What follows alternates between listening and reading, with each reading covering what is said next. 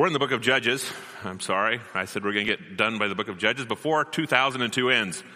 I was wrong. We have 4 more weeks, just to let you guys know. So we're going to be in Samson for 3 weeks, and then we're going to close the book of Judges on the 4th week, and that will push us to start the book of Ruth in February, which would be perfect. It's going to be great timing.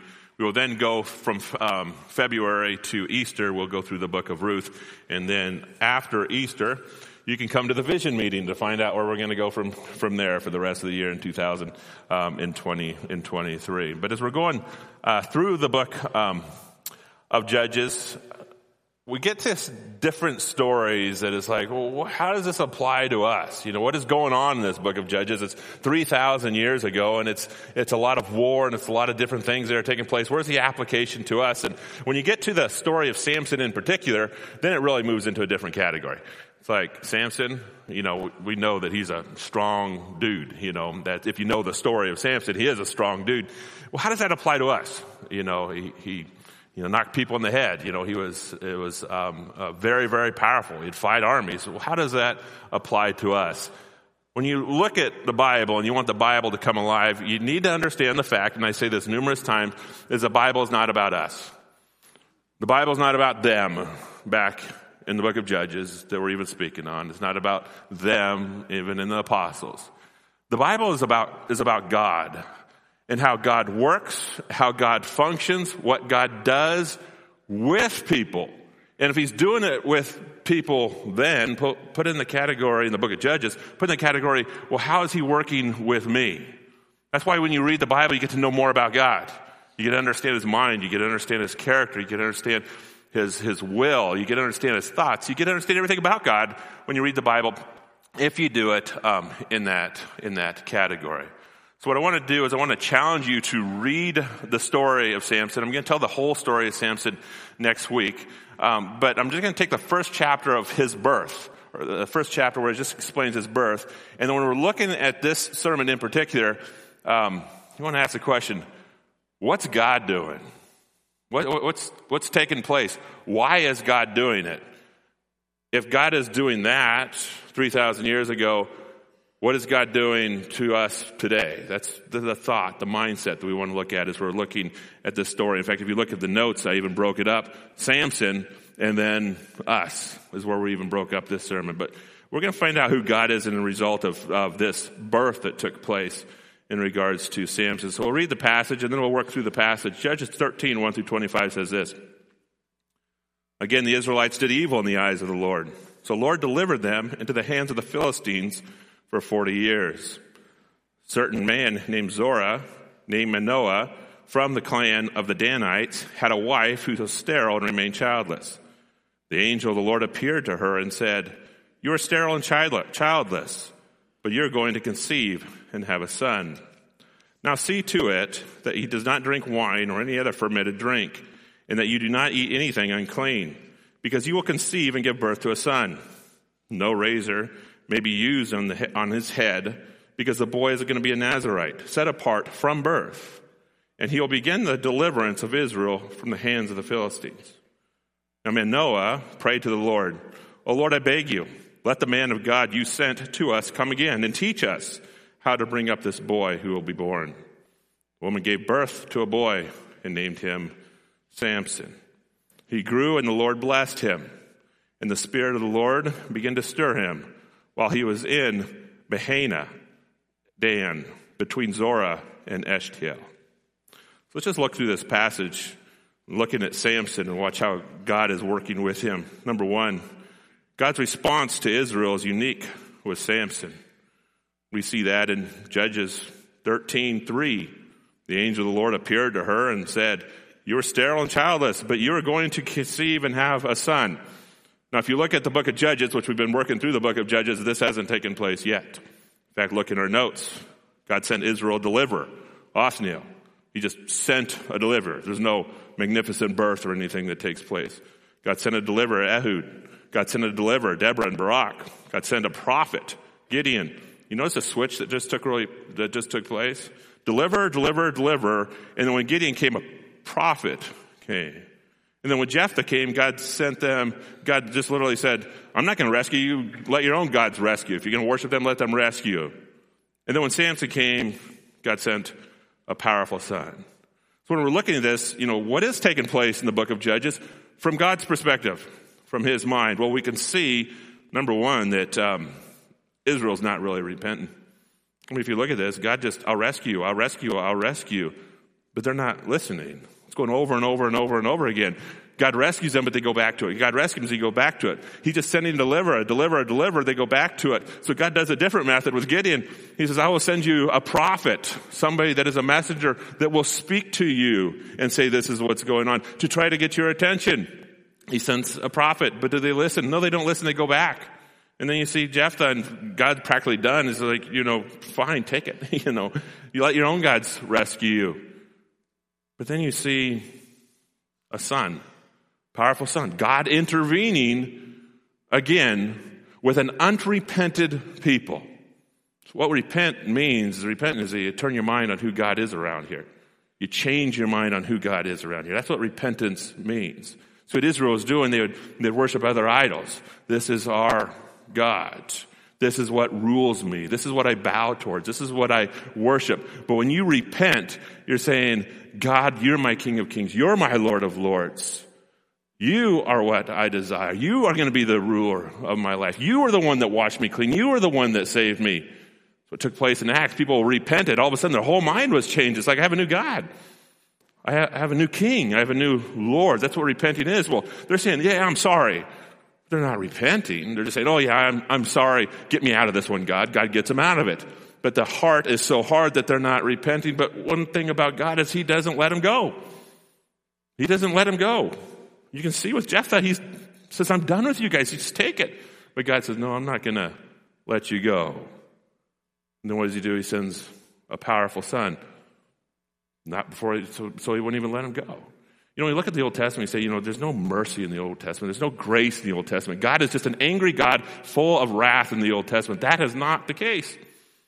In fact, there is more grace, there's more patience, there's more love in the Old Testament. I'd say the same amount of love in the Old Testament as there is in the New Testament. And if you think there's a lot of wrath in the Old Testament, that's actually not true. In fact, there is more wrath in the New Testament than there is in the Old Testament. We see what happens at the cross, a display of God's wrath. All wrath take place there. But all the way through the Bible, we see a consistency of grace, of mercy, of patience. And here we have judges and people don't even want to be saved, and God still saves them. They don't even want to be saved, and God still brings a deliverer. That's what's taking place in the book. He's not done with them. He's not done with them. Even though they might be done with God, God is not done with them. Number two, God's timing with Israel is unique with Samson. We see that in chapter 1. Again, the Israelites did evil in the eyes of the Lord. So the Lord delivered them into the hands of the Philistines. Again, he handed them over, but how long did he hand them over? For 40 years. 40 years. Let's look back through the book of Judges as we've been talking about the book of Judges. Israel was oppressed for 8 years with Othniel. Before God delivered them. Israel was oppressed for 18 years before God delivered them with Ehud. Israel was oppressed for 20 years before Deborah and Barak came. Israel was oppressed for 7 years before Gideon came. Israel was oppressed for 18 years before Jephthah came. Israel was oppressed for 40 years before Samson came. So look at these numbers. Samson is they are oppressed twice as long before Samson came. Twice as long before Samson came. Well, what does that communicate to us? Ask the question, what was the severity of the oppression? What was the severity of the oppression? A lot of scholars will look at these oppressions on each of these, and what lines up is the severity of the oppression is the time that God rescued them. In other words, the most severe oppression that was taking place was when? It was with the Midianites, with Gideon. Remember, they were in the clefts of the rocks. They went to the caves. They couldn't even show their heads. They could barely survive, and they would have never lasted 10 years. What happened? God saved them in 7 years because the oppression was horrible. But then the next person, when you see the oppression extremely difficult, was Othniel. Well, how long were they oppressed for? Difficult oppression. Oppressed for 80 years. And then we see the Moabites is for 18 years. And we see the Ammonites is 18 years with Ehud and Jephthah. So what we do is we see a calculated formula that, depending on the degree of oppression, is depending on the degree of God coming and literally rescuing them. For 40 years, they're oppressed by the Philistines. Let me ask a question. How bad was that oppression? What was going on in that oppression? What was the dynamics of that oppression? They give lots of details with Gideon's when the oppression was taking place. But what's going on with oppression with Samson? Taxation, bondage, enslavement. But was there brutality? I mean, that would be a question. Is there brutality? Was there abuse on children and spouses? We saw that oppression take place with Ehud.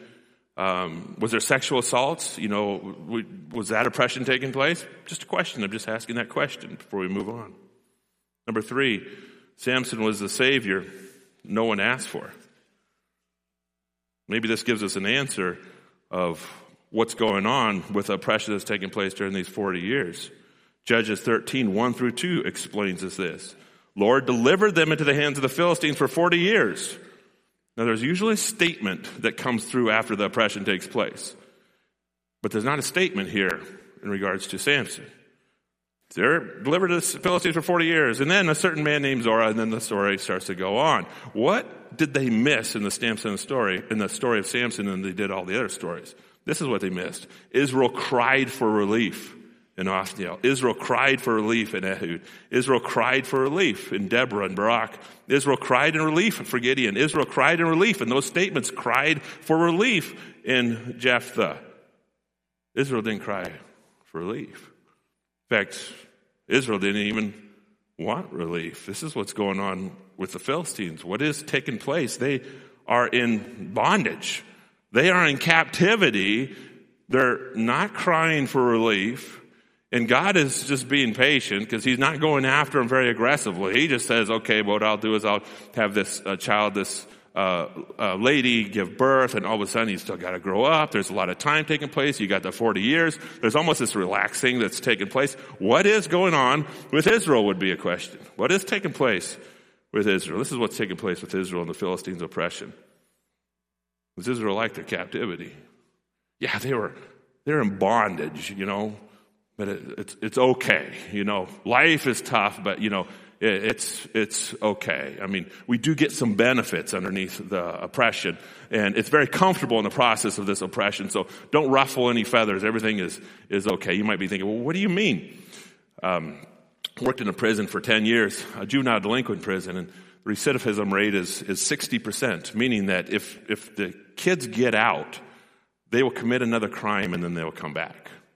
And they did that through the process of 10 years. It's like, all right, see you guys in a couple of years after they got paroled and went out, and then of course they get locked up again and again. So I asked them the question and I got a specific answer. I said, guys, in here you have to raise your hand to go to the bathroom. In here you have to say, when I say eat, you guys get to eat. When I say shower, you guys get to shower. In here there's control. In here there's walls. In here you're locked in.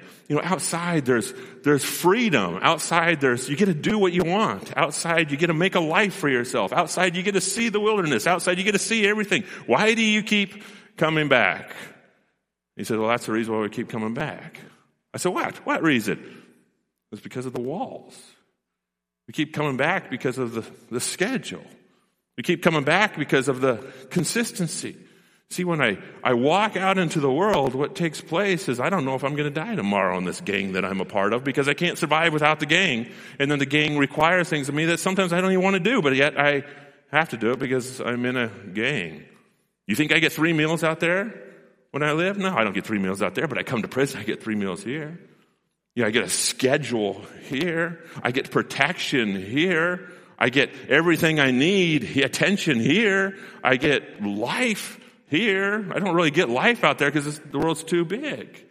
A lot of people built comfort specifically around that prison. So yeah, they're committing crimes again. Why? Because they just have to commit crimes? No, it's because they need a spot.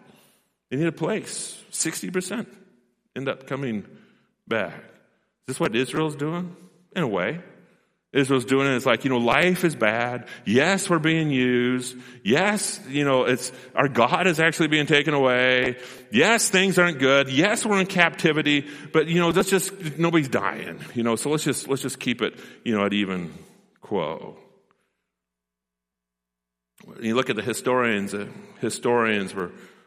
did an observation of the Philistines, and they were not cruel.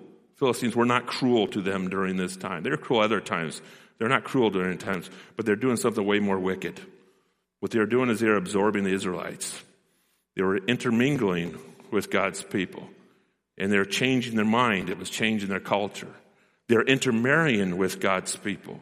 They're interpenetrating with God's people. They make financial agreements with God's people. And corruption started going from one side into the other side.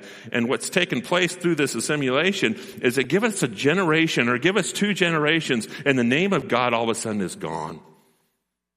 Quietly, slowly, it's gone through what the Philistines were doing to Israel.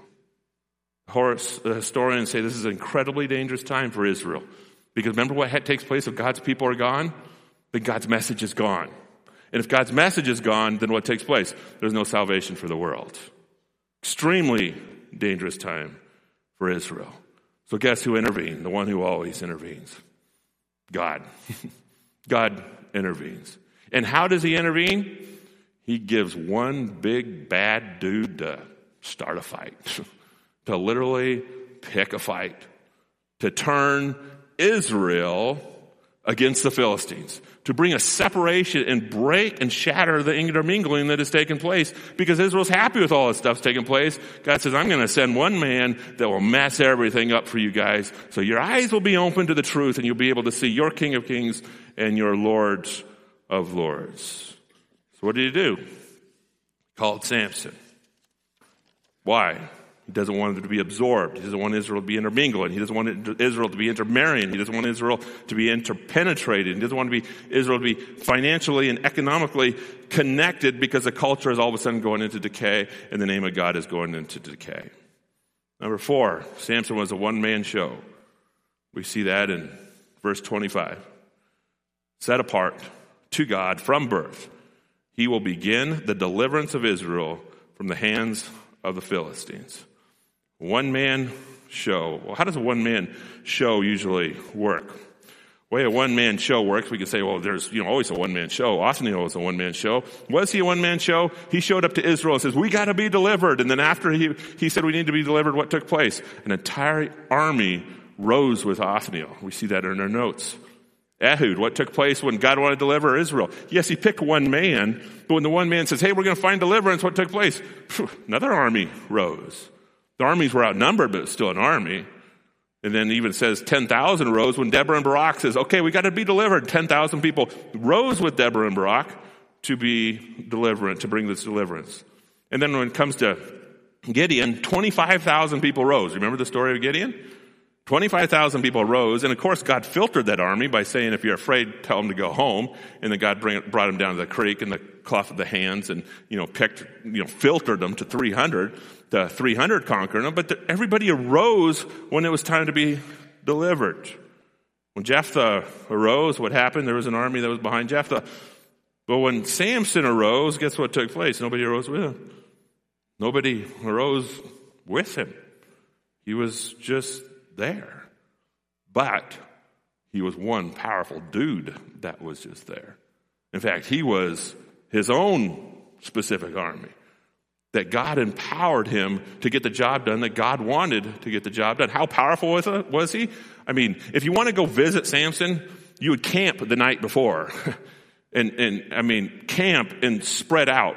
And we saw that Israel went to visit Samson, and it's like, okay, we got to go talk to Samson. We need 3,000 men. That just shows how powerful it is. Okay, the Philistines want to talk to Samson. Okay, well, we need thousands of men to talk with him. I mean, this guy was powerful because God was going to do something through Samson. Number 5, Samson had brute strength. How strong? Samson tore a lion apart with his bare hands. He's going to meet his lover in Timnah. And then all of a sudden, Philistines cheated Samson, and in verse, I think that's chapter 15, Philip cheated Samson, and he caught 300 foxes, so he wasn't only strong, he was fast. Caught 300 foxes, he tied the tails together, he put a torch in them, and he set the foxes loose, and the foxes ran through the fields of grain and the fields of the vineyards, and as that was taking place, everything burned, and all of a sudden the Philistines said, well, who did this? And they found out that Samson did it, so they went and they killed his wife, and they killed his father-in-law, and that really ticked Samson off, so what does he do? He just revenge. He kills a whole bunch of them. After he kills a whole bunch of them, he ends up going to a cave because he's mad, he's angry, and everybody's like, we gotta deal with this guy. We gotta do something with this guy. This guy's starting a fight in our entire land, and there's no peace. Something's gotta happen. So what takes place is Israel ends up, after the Philistines talk to Israel and work on him, Israel ends up to go against Samson. But not really necessarily against him. They just try to have to figure out what to do with them because nobody really wants them there. So they show up and you say, the Philistines are really, really, really angry at you. And there's a problem. What are we going to do with this problem? And guess who solves the problem? Samson solves the problem. How does he solve the problem? He says, what I want you to do is I want you to tie me up. And as you tie me up, I want 3,000 of you guys to escort me to the Philistines. And so 3,000 of them escort him to the Philistines. But don't worry, he's all tied up, meaning that the 3,000 will not attack the Philistines because he's got rope on him and he's in bondage. And then the Philistines are, I don't know how many there are. I know 1,000 died. But you're probably in the thousands of the Philistines standing on one side that are desperate to kill Samson, who's in the rope. Thousands of them standing on one side, desperate to kill that person, Samson, that is in the rope. But what's behind him? 3,000 Israelites that are hoping that the Philistines kill Samson. 3,000 Israelites going, okay, I hope that these Philistines kill him. Nobody wanted him there. Nobody wanted him there. Except one person. Who was that? It was God. Wanted him there because God wanted the intermingling to stop. So as they presented him there between the thousands and the 3,000 where they want to just get rid of him and they wanted to kill him, what takes place, we know the story and we'll tell the story at length next week, is that Samson saw a donkey jawbone, broke the rope, he took the donkey jawbone and he killed 1,000 Philistines. Think about Israel. They're looking at him going, oh my goodness, we cannot get rid of this guy. And the Philistines are, oh my goodness, we cannot kill this guy. Why? God was on his side, and God was accomplishing the mission that God wanted to accomplish. And even at the end of that fight, Samson ended up crying out to God, saying, thank you, God, for the power, but give me a drink. And then God sends a spring to take care of Samson, who is there. He's doing the work of God. He's doing the work of God. I know many of you are knowing the story. It's like, no, he's a messed up man. Don't worry, we'll get to that. We'll be talking about this. But God is not. God is in it. God's in the center of all that's taking place, and the work is getting done. This is how God worked. He wanted to accomplish a mission. He wanted to get the Israelites and the Philistines separated. He chose one man to do it. 3,000 years ago, this story took place. What does it have to do with us? What does it have to do with us? I mean, we don't see any more Samsons that are around here. What does this have to do with us? Let's look at it and see what it has to do with us. Number 6, like Samson, God calls all of us to be on a mission to bring salvation to the world. God called Samson to bring salvation to the world because if Samson did not come, God's name and culture would have even disappeared. God called Samson, but now he calls on us. But what are other parallels that are taking place in this world? I'd say that we are very much like Israel. We're not being persecuted. You know, we're more embracing our captivity. In fact, we live in a world that rejects God just like Israel. You know, we don't want God, and we really don't want anybody to tell us about God, and we want everybody to have their own feelings, their own mind, their own thoughts, and there's a whole bunch of gods that are out there, and don't say that there is one God, because that would be offensive to anybody who has another God. So let's just be really, really calm and really quiet. You know, let's just live in this. Yeah, we're rejecting God, but it's really not that bad. We're very similar to back in that time. Very similar in our world.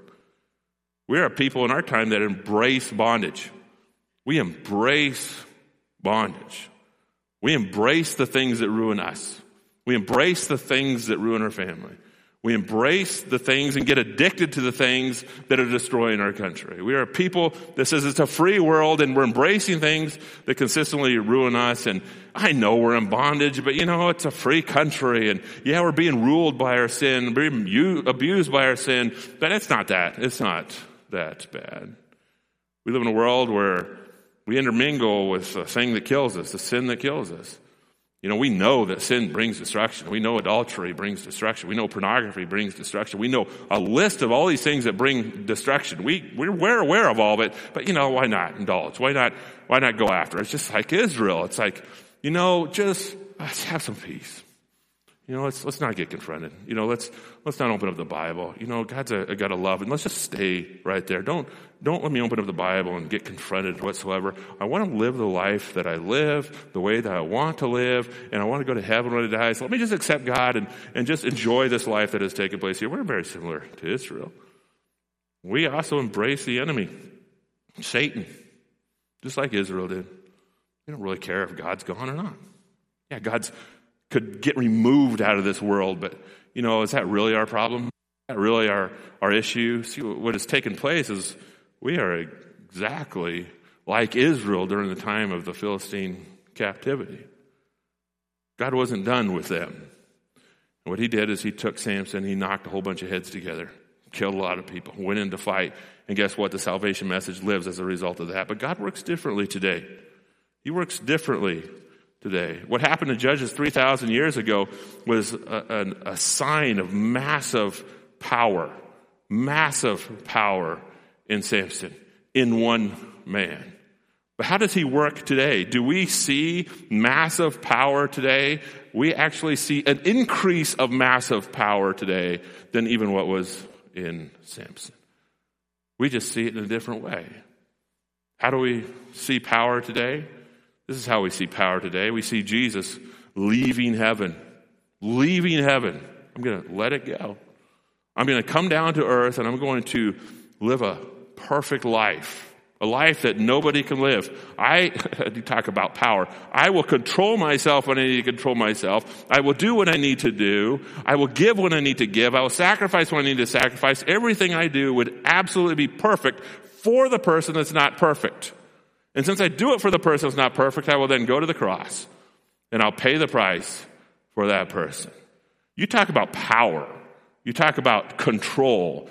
You talk about strength. There is more power than you can possibly ever imagine in Christ moving to that cross. Power over himself, power over the enemy, power over the world, power over the temptation. Went to the cross and died the most horrific death that we should have died, but he did it in our place. Power of love.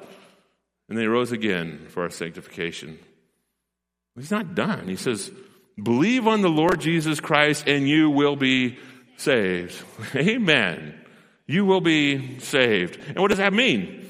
It means that Christ in you. Christ in you. Remember way back when we were talking to Judges, we were talking about the Holy Spirit filled the judges and a lot of stuff took place. Every believer has the Holy Spirit filled inside of them to have power. Power to do what? Power to change your surroundings. Power to change you. Power to change the country. You see, what takes place is the major thing of death that is out there is sin. It will completely destroy you as an individual. It will completely destroy you as a family. It will completely destroy your country. And you're going to see in the story of Samson, that Samson didn't have power to overcome sin. But this power that's been given to us is a power to overcome sin. And the way that you overcome sin is you embrace the power, Christ, who died for your sin. That's the way you have power to overcome sin. The way you overcome sin is to embrace him rather than sin. Why is it so powerful? Because it doesn't communicate to the eyes. It doesn't communicate to the mind. It doesn't communicate to the situation. It actually communicates to the heart. And if it communicates to the heart, guess what? Something's going to get done. something is going to get done. We see Samson, he has a massive arm, and he is fighting, and he is winning, and he is ruling, and he is doing everything he needs God to do, but his heart was not communicated to, and therefore his ministry was done, but it did not live on. The ministry we have doesn't communicate to our hand. He doesn't work that way anymore. He doesn't communicate to the mind. He doesn't work that way. He communicates to the heart. So when you see the gospel, what happens is it penetrates the heart, makes the heart, moves the heart, empowers the heart to something that is completely brand new that you've never even had before if you do not have Jesus Christ. Brand new. I have been born again. Well, how much power is that? We know how much power is that. We see it on the news. Look at the Russia-Ukraine war. Who's winning the war? What is taking place? Is Russia winning the war? They should win the war. Why? Because they have all the soldiers. They have all the material. They're way outnumber the Ukrainians. The only thing they don't have is they don't have the heart. Their heart's not in it. But then you have the Ukrainians. What happens? Their heart is in it. When your heart is in it, I'll tell you, things happen. Things move, things tear apart, families are built, children are raised, countries are changed when the heart is in it. What happens if you're going to have an impact of the heart? The gospel is the only thing that can change the heart and penetrate it in that way to give so much power. Number 7, in the day and age we live in, God doesn't use brute strength to save his people, doesn't save a country, and doesn't save family. God uses brute sacrifice, brute service, brute love, brute forgiveness, brute grace, brute care, brute joy, brute mercy, brute generosity, brute kindness, brute humility, and brute commitment. Do these with your strength and the power of the Spirit that is living inside of you, the world will change around you. The world will change around you. Your future will change for you. The history that you leave on earth will be built as a result of this strength that is here. We look all the way back to Judges 3,000 years ago, and what do we see? We see God intervening in people's lives to make a difference to the world.